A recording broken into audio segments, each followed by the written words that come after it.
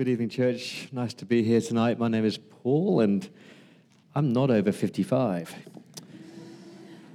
But here's a little secret. That group used to be an over 50s group. And then when I turned 50 about 3 years ago, I changed it to an over 55s. And in 2 years' time, it'll be over 60s. I'm going to pray. Father, thank you for this word that you have got for us tonight. Thank you that you care enough to teach us and to challenge us. Father, we want to be open to your leading, your guiding, your directing tonight. And so we invite you, come, Holy Spirit, come. Amen. Now, I love worship music. I love Christian music. It's always on in my house, in my car, when I go for a run. And I love Christian music because it fills your mind with truths about God. And it warms your heart with those truths about God. And this week I've been loving a new release by Brooke Littlewood, and it's called 8. And it's a cracker of an album. It's got some great new songs, Fear of God and Authority. But it's got some of those golden oldies, like Lead Me to the Cross. Remember that one? Lead Me to the Cross. And my particular favorite is Desert Song. Because in 2008, Desert Song was a song that got me through 2008. And I thought I'd share it with you tonight. The lyrics are on the screen. This is my prayer in the desert, when all that's within me feels dry. This is my prayer in my hunger and need. My God is the God who provides. This is my prayer in the fire, in weakness or trial or pain. There's a faith proved of more worth than gold. So refine me, Lord, through the flame. And here's the declaration. I will bring praise. I will bring praise. No weapon formed against me shall remain. I will rejoice and I will declare that God is my victory and he is here. And friends, there's truths about God, God's presence, God's protection, God's provision, God's pruning. They are truths that you must declare in every season of your life. You know, all of my life, in every season, you are still God, and I've got a reason to sing. This is true in every season. God is still God, and God is still able, and God is still good, and God is still with us. There's a quote on the screen from Alexander McLaren. It says, this peace comes not from the absence of trouble, but from the presence of God. And I love that because life is not always easy. Life is not plain sailing. There's often storms in life. Because Jesus never promised you a comfortable life. Just because you're a Christian doesn't mean you're exempt from those moments of despair and desperation and frustration and fear and confusion and crying. As I look out at 7 p.m., there are people here who are facing health battles, anxiety, depression, financial crises. People here who are spiritually dry or battling temptations. There are moments of deep desperation. And in those moments, what do? Here's what we often do. We often look at our situation, look at our circumstance, and take our eyes off Jesus. We often run away from the only one who can provide, who can protect, who is going to be with us, and we run to the things of this world. And we doubt God's provision, we doubt God's protection, and we allow our circumstances to overwhelm us and to shake us. So here's our truth for tonight. There is power in the presence of Jesus. There is power in the presence of Jesus, because when you run to Jesus, he does provide, he does protect, and he does bring you peace. And those are some truths that I've had to cling on to this week. I love it when the Lord makes you preach on a passage that you don't want to preach on. And God said to me this week, Paul, you can't preach this sermon unless you believe it and live it. So in Matthew chapter 14, I'm going to look at the two of the most famous episodes in Jesus' life, the feeding the 5,000 and the walking on water. So open your Bibles, Matthew 14, verse 13. When Jesus heard what had happened, so he's just heard that his cousin John the Baptist has been beheaded. It's horrific. So what does Jesus do? Verse 13, he withdrew. He withdrew by boat privately to a solitary place. And I love that Jesus needed times of solitude, that Jesus longed for times of prayer, that Jesus wanted time alone with his heavenly Father. He needed that, as we do we all. Hope you long and crave for that solitude, that unhurried time with God. But, verse 13, the crowds followed him on foot from the towns. So the people won't leave Jesus alone. They keep interrupting him when he just wants space to pray. And I was thinking, how would I respond to that? I think I would get frustrated and angry, saying, just give me 5 minutes alone with God. Just leave me alone. But that's not the heart of Jesus.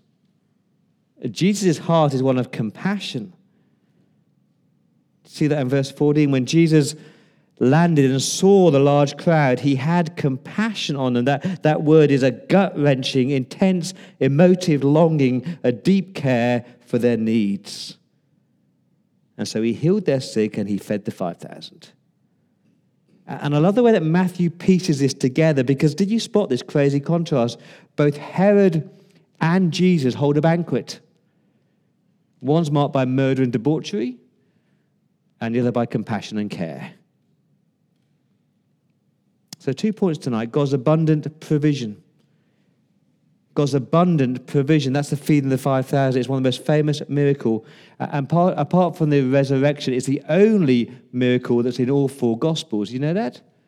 So Matthew, Mark, Luke, and John sat down to write their Gospels. They weighed what to put in and what to leave out. And all 4 of them said, this must go in.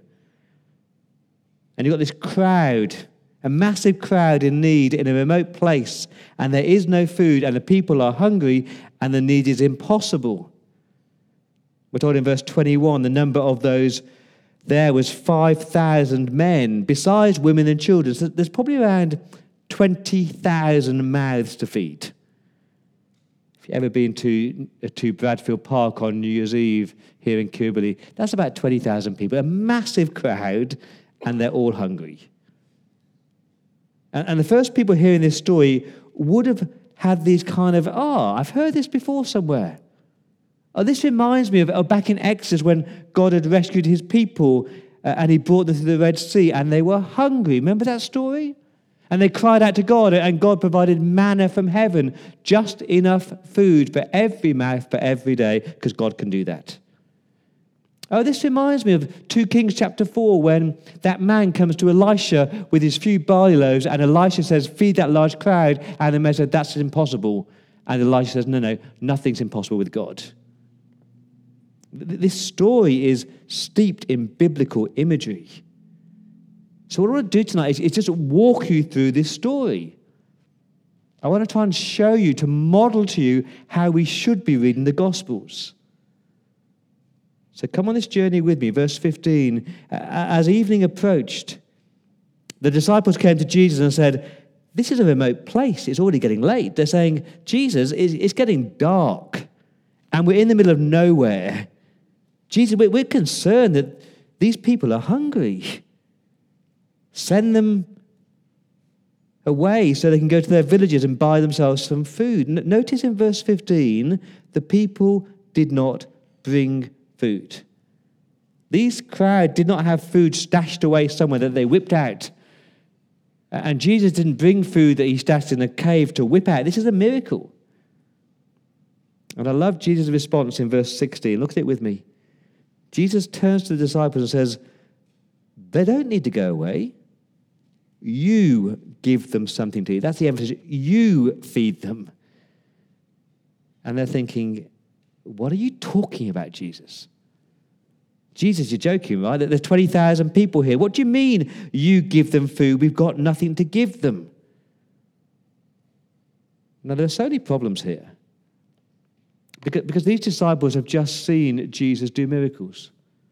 They've seen him heal the sick and raise the dead. Of course he can feed this crowd. But more than that, these disciples have already been given power to cast out demons and heal the sick. They could have done it. So why are they doubting? They're doubting because, like us, they just see the problem through a human lens. Like us, they overestimate the problem and they underestimate the power of Jesus. They overestimate the situation around them, and they underestimate what Jesus could do. And I think we're like that. We do it all the time. We just see the problems around us, and we doubt God's power to provide. So verse 17, the disciples say, "But Jesus, we only have 5 loaves of bread and 2 fish." John's gospel tells us that one little boy had a packed lunch. It's the most famous packed lunch in history. 5 loaves and 2 fish. And when you hear the word loaves, please don't think massive sourdough loaf. It's a little bread roll. And the fish is not barramundi, it's 2 sardines. So 5 bread rolls and 2 sardines. Just enough to feed 1 or 2 people, not 20,000 people. You've got a tiny meal, a massive crowd, and it seems impossible. Now, if you know me, you know that I'm a bit of a maths nerd. So here's a maths equation for you. It's not a trick question. 5 plus 2 equals. Come on. 7. 5 plus 2 does not equal 20,000. Now, I've got a maths PhD. I cannot make 5 plus 2 equal 20,000. It's impossible. But that is not the full equation, is it? Here's the real equation. 5 plus 2 plus Jesus. And 5 plus 2 plus Jesus equals anything's possible. 5 plus 2 plus the power of Jesus and the presence of Jesus, and anything is possible. Because when you add Jesus to any equation, you have abundant provision. In our hands, 5 plus 2 is not much. But in Jesus' hands, it's a different story, because the hands of Jesus raised the dead and healed the sick and gave sight to the blind. And so when you put your loaves and fish into the hands of Jesus, you can just sit back and watch what he can and will do with it. Maybe that's your problem. Maybe your problem is that you leave Jesus out of the picture. You're just looking for human solutions, human provision, and you don't include Jesus in your needs. Anyway, verse 18. Jesus says, "Bring those loaves and fish to me." He directed the people to sit down on the grass. That's a bold move. He raises the stakes, because you've got to understand, sitting down for a meal means you're expecting a banquet. You stand for a stack, you sit down for a banquet. And then Jesus takes the 5 loaves and the 2 fish. In verse 19, he looks up to heaven, he gave thanks, and he broke the loaves. So he didn't bless the food. He lifts the bread, he gives thanks to God like every Jewish man would do before a meal. And I wonder how the disciples were feeling at that moment. How would you feel? Expectant, excited? Or a bit embarrassed because this nut of a man has promised to feed this crowd? 20,000 people, a tiny meal. You're crazy, right? Well, look at verse 19. Jesus gave the bread to the disciples, and the disciples gave them to the people, and the people ate and ate and ate and ate and ate, and they were all satisfied. I love that.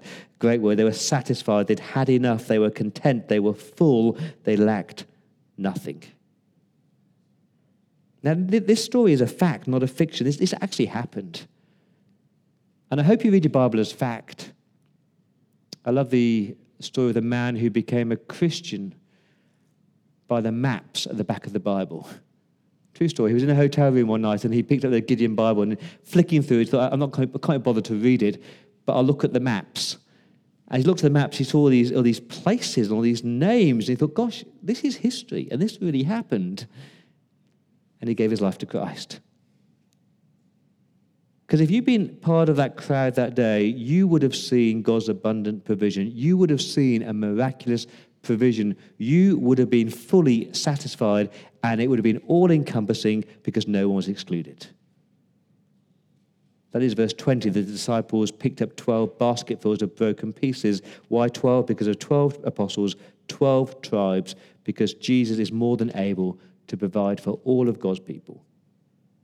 Jesus is more than able to provide for all of God's people. Another song I'm loving right now is called More Than Able. And here's the lyrics. When did I start to forget all the great things that you did? When did I throw away faith for the impossible? How did I start to believe that you were not sufficient for me? Why do I talk myself out of seeing miracles? You are more than able. You are more than able. Who am I to deny what the Lord can do? So 3 quick reflections on this feeding the 5,000 or feeding 20,000. Right, number 1, Jesus can provide for all your needs. Do you believe that? Jesus can provide for all of your needs. Physical, emotional, spiritual. He knows what you're going through. His heart's one of compassion, and he's more than able. The equation 5 + 2 + Jesus, and anything is possible. Not your wants, but he promises to provide for your needs. He can put food on the table, clothes on your back, roof over your head, provide that friendship, provide that finances, more than able. And in his kindness, he often gives us way, way more than we ask or imagine. I think for most of my Christian life, I live with this theology, this understanding of God, that God was a God of scarcity. God's not a God of scarcity, he's a God of abundance. He doesn't want to give you the dregs and the crumbs. He wants to actually fully satisfy you. How dare we limit what God can do? Second reflection, that God often uses people like you and me to provide for the needs of others. God often uses people to show his abundant provision. Now, don't mishear me, God can do that miraculously. Of course God can do that. If you read the Corrie ten Boom biography, she recounts that time when she's in a concentration camp and she needs that medication. She's got enough medication for just one day. And so she takes the medication, she prays. The next day, miraculously, more medication is there. Just enough for the next day, and the next day, and the next day, and the next day. And God miraculously provided for her needs. Of course God can do that. But the normal way, the most common way, is through people. And that's the you of verse 16. You give them something to eat, says Jesus. You do it. Now let's think about this. Jesus could have fed all those people all on his own. Jesus did not need that packed lunch. He didn't need the disciples. He could have just prayed and caused bread to fall from heaven. He could have done that. Of course he could.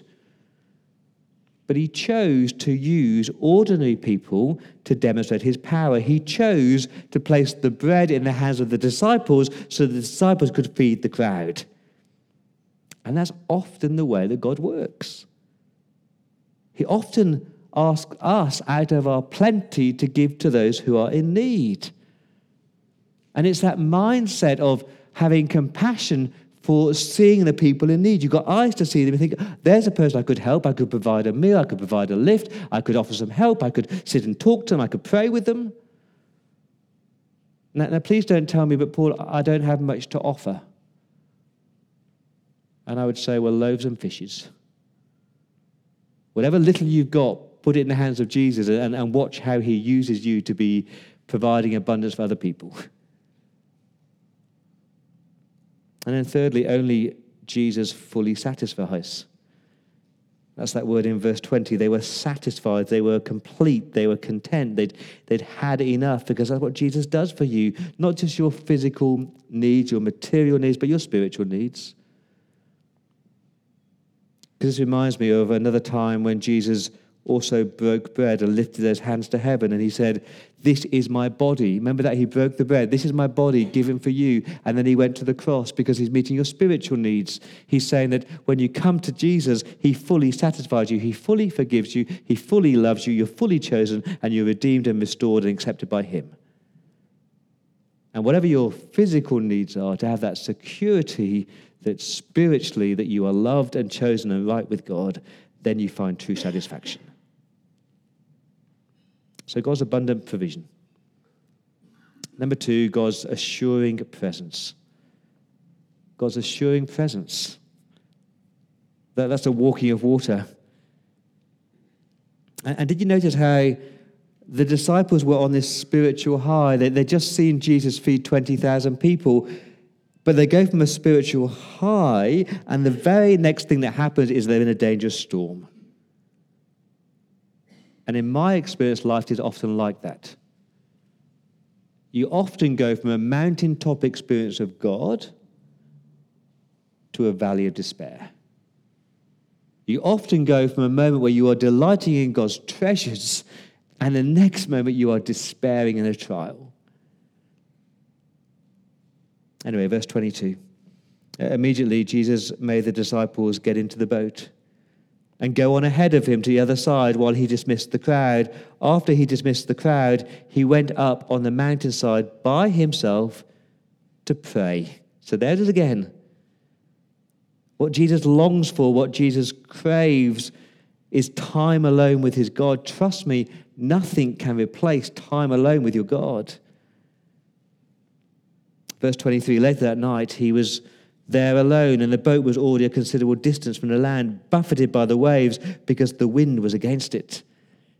And so you've got these disciples in the middle of a storm, and the winds are howling, the waves are pounding, and they're crashing over the boat. And please don't think cruise liner, think tiny, tiny shipping boat, a fishing boat. And remember, these are seasoned fishermen, so for them to be terrified, this storm must be crazy. Verse 25 is the most extraordinary verse. Please look at it. It's the most extraordinary verse. Shortly before dawn, Jesus went out to them walking on the lake. That's extraordinary. Now, the walking on the lake bit is not extraordinary. I'm not talking about that. Of course Jesus can walk on water. I mean, he's God. He could do anything. That's not extraordinary. The extraordinary bit is shortly before dawn. Because it seems like Jesus saw them in distress. And Jesus saw them in this storm, and he chose to wait. He didn't go at midnight. He didn't go at 2 a.m. He didn't go at 4 a.m. He chose to wait till dawn. And the disciples have been struggling in this storm for about 8 hours by now. And I find that fascinating. Why didn't Jesus come sooner? Why didn't Jesus stop this storm sooner? He could have. You ever asked that about the storms in your life? Jesus, why are you waiting? Why don't you do something now? Anyway, verse 26, when the disciples saw Jesus walking on the lake, they were terrified. Of course they're terrified, because people don't walk on water. And then Jesus speaks in verse 25. He says, "Take courage, it is I, don't be afraid." I wonder what tone of voice he used for that. "Take courage, it is I, don't be afraid." Now, to be honest, that sounds a bit patronizing, doesn't it? It's okay, don't be scared. Someone said it to you, you just told your friend that you've got cancer or you're deeply depressed. They say, "Oh, will it be okay?" Is that the tone of Jesus? It's not patronizing, it's powerful. Because in between those phrases, "take courage" and "don't be afraid," are 3 important words. It is I. Or literally, I am. Or ego eimi is the Greek, that self-revelation of God. I am who I am. He's saying, the reason you can take courage and the reason that you're not afraid is because I am God. I am God, and I am with you in this storm. So take courage and don't be afraid. Now, I love Peter. Peter often speaks first and then thinks later. Verse 28, he says, "Lord, if it is you, tell me to come to you on the water." That's a bold request, isn't it? "Lord, I've seen you feed 20,000 people, and I've seen you walk on water, so if it's really you, tell me to come out onto that water." And Jesus offers an invitation that he offers all of us. He just says one word, "Come." "Come to me," says Jesus. Have you heard that before? Come to me. Let's stop there. What would you do? What would you do? The wind's howling, the waves are crashing against the boat, and Jesus says, come to me, step out of the boat. Let's be honest, I think I would just stay in the boat. I think I would choose the comfortable, rational option and just stay in the boat. This is incredible faith from Peter, isn't it? To step out of the boat, and for just a moment, he is walking on water. When his eyes are fixed on Jesus, he is doing the impossible. And we'd love this to be the end of the story, but it's not. Because verse 30 tells us when Peter saw the wind, when Peter took his eyes off Jesus and looked at his circumstances, looked at the chaos around him, he was afraid. Jesus said, verse 27, don't be afraid. But when he took his eyes off Jesus, he is afraid. And he begins to sink. That's what happens when you look at your situation and stop looking at Jesus. You start to sink. And again, I think we're good at that. He cried out, Lord, save me. It's not a long prayer, is it? Help! Friends, I hope you know that you don't need long liturgical prayers when you're in a crisis. You just gasp, help! A simple prayer of desperation and dependency is all Jesus needs to hear. And this time there's no waiting, is there? Verse 31, immediately Jesus reached out his hand and caught him. Love that picture, the strong hand of Jesus eager to catch this man in trouble. But he asks the question, verse 31, you have little faith, not no faith, you have little faith, small faith. Why did you doubt, he says. Peter, why did you doubt? How would you answer that? Why did Peter doubt?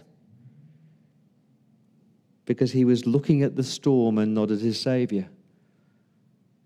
He was looking at the chaos around him and the mess he was in, and not at the one who could actually carry him and hold him in the mess. He doubted Jesus' power, his presence, his protection, his care. Verse 32, and when they climbed into the boat, when Jesus climbed into the boat with Peter, the wind died down, because the presence of Jesus brings that calmness and that peace, and the storm doesn't last forever.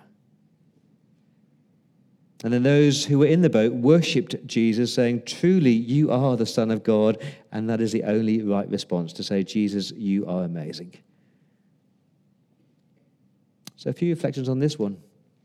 And a word of warning, it's not particularly pleasant. But it's true. Number one, Jesus often sends us into the storms.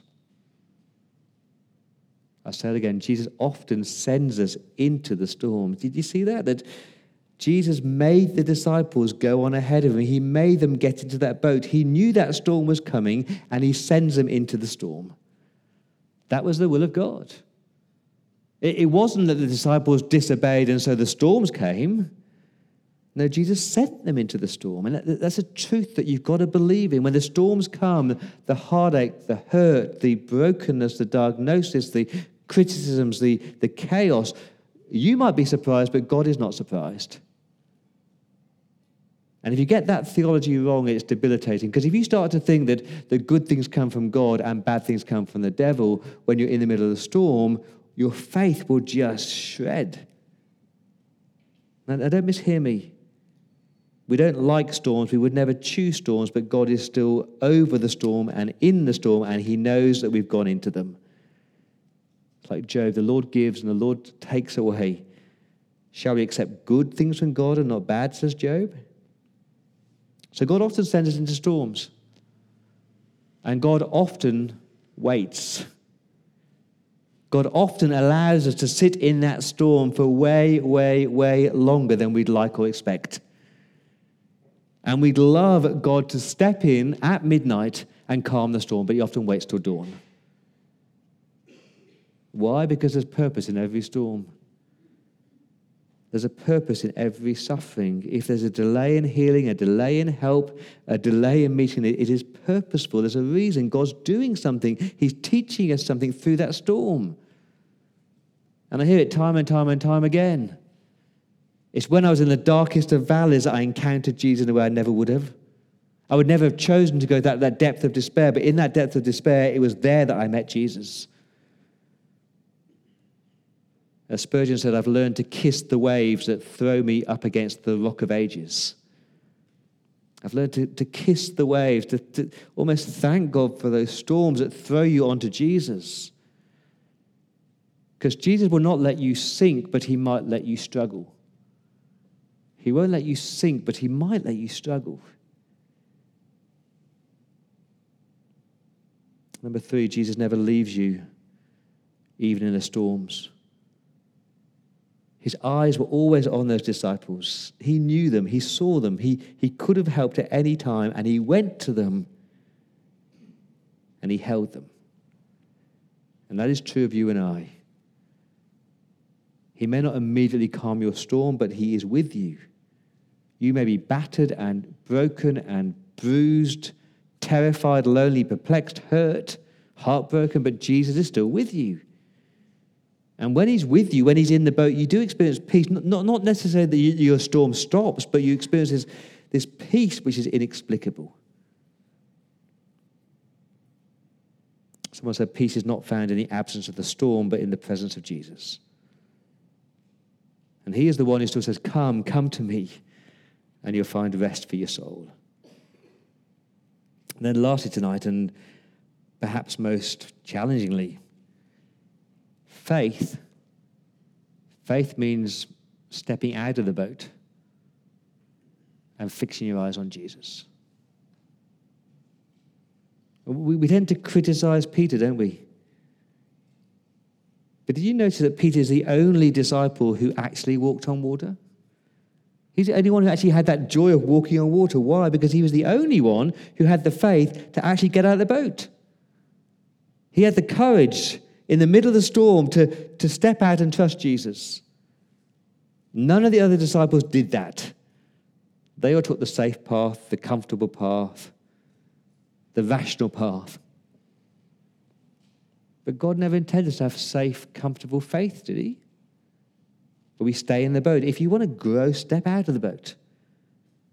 Take those risks. Trust Jesus. You step out in faith. And when you stumble, he will grab hold of you because he's right there.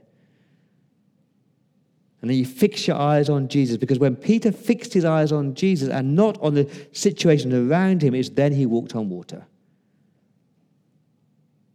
So whatever you're facing, loneliness, leukemia, persecution, pain, hurt, cancer, heartache, critics, whatever you're facing, when you keep your eyes fixed on Jesus, it doesn't diminish the pain, but his presence to hold you, to catch you, to carry you, that's your comfort. Friends, if Jesus could feed 20,000 people, he can meet your needs. And if Jesus can walk on water, then he can carry you whatever you're going through. Another song I'm loving is called Raise an Hallelujah, and I'll finish with this. It goes like this. I'm going to sing in the middle of the storm. Louder and louder, you're going to hear my praises roar. Up from the ashes, hope will arise, because death is defeated and the King really is alive.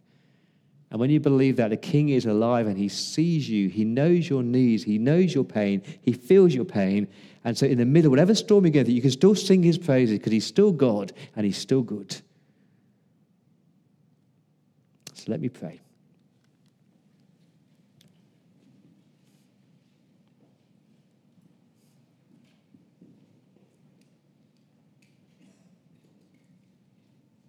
Lord Jesus, I want to thank you that you are the all-powerful, the almighty one who can do more than we ask or imagine. Forgive us, Father, for times we overestimate the problem and underestimate you. Forgive us, Father, for times when we don't share what we have to meet the needs of others. Lord, show us your presence. And I do pray, Father, for people here tonight who are in the middle of storms, of chaos, of hurt or heartache. And I ask you, Lord Jesus, to draw near to them, to walk towards them on the water, and to invite them to come to you, to find a rest for their weary souls. And I ask that for Jesus' sake.